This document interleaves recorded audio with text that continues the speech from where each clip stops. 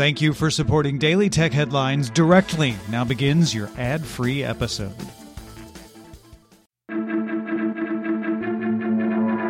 These are the Daily Tech Headlines for Friday, June 21st, 2019. I'm Rich Straffolino.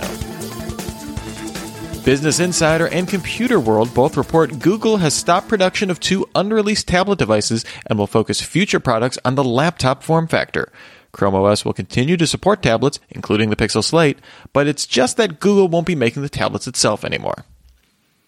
Apple issued a voluntary recall of 15-inch Retina MacBook Pro batteries due to the potential overheating and safety risks for the models sold between September 2015 and February 2017. Users who may qualify for replacement can enter their serial number at a page Apple setup or locally through Finder. Apple estimates the repairs may take 1 to 2 weeks to process and send back. Apple said in an online filing Thursday that a possible extension of tariffs on goods from China would reduce Apple's competitiveness and reduce the contribution it can make to the U.S. Treasury. Reuters notes that Apple is the largest U.S. corporate taxpayer to the U.S. Treasury. The filing was part of the hearings for U.S. manufacturers on the proposed tariff extension. Dell, HP, Walmart, Keurig, Dr. Pepper, and Dollar Tree are among other businesses filing opposition to the tariffs. Google has fixed an issue with its Nest cameras that failed to disconnect Wink access to Nest cams when the cameras were deregistered from Nest. A user on the Wink Facebook group discovered that they could still access their old Nest cams through Wink even though they had sold them and deregistered them. Wirecutter then verified the issue for the Nest Cam Indoor.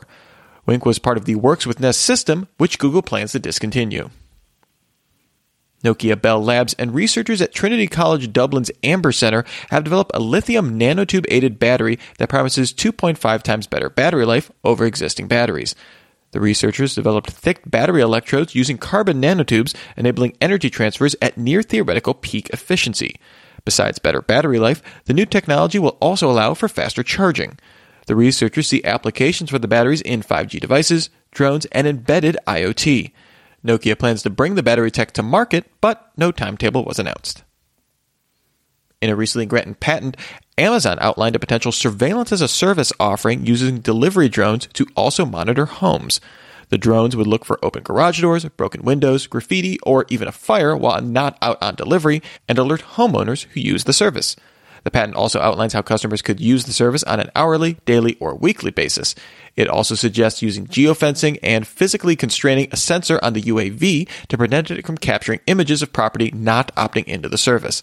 The patent for the service was originally filed in 2015.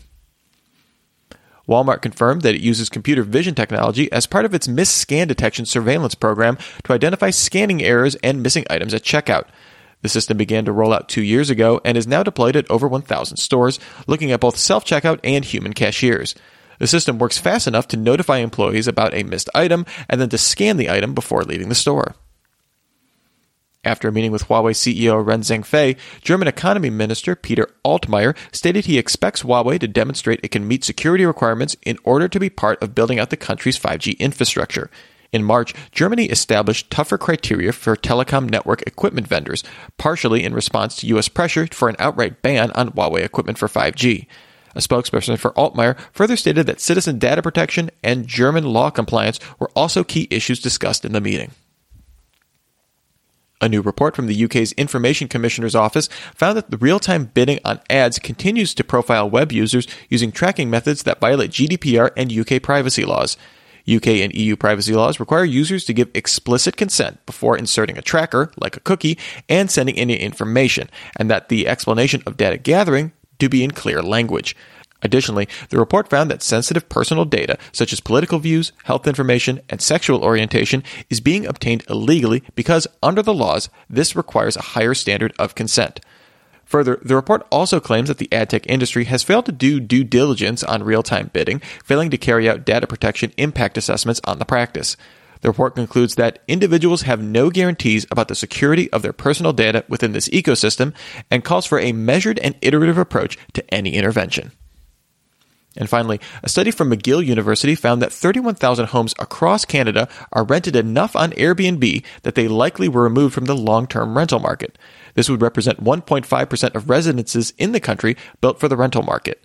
Montreal, Toronto, and Vancouver area listings, which account for almost half of all Airbnb listings in the country, accounted for 12,000 of these residences. The study looked at whole home rentals that were available to rent at least half a year and were occupied at least 90 days in 2018. While representing a small amount of the overall rental market, the study found that rentals concentrated in urban neighborhoods, with one area in Montreal having 1 in 5 houses listed on Airbnb. In 2016, Quebec required obtaining permits for short-term rentals, and Vancouver passed regulation in 2018 that only allows a primary residence to be listed for short-term rental. In Montreal, the study found that 30% of rental revenue was generated by just 1% of hosts. Remember, for more discussion of the tech news of the day, subscribe to Daily Tech News Show at dailytechnewsshow.com, and remember to rate and review Daily Tech Headlines wherever you get your podcasts. Thanks for listening. We'll talk to you next time. And from all of us here at Daily Tech Headlines, remember, have a super sparkly day.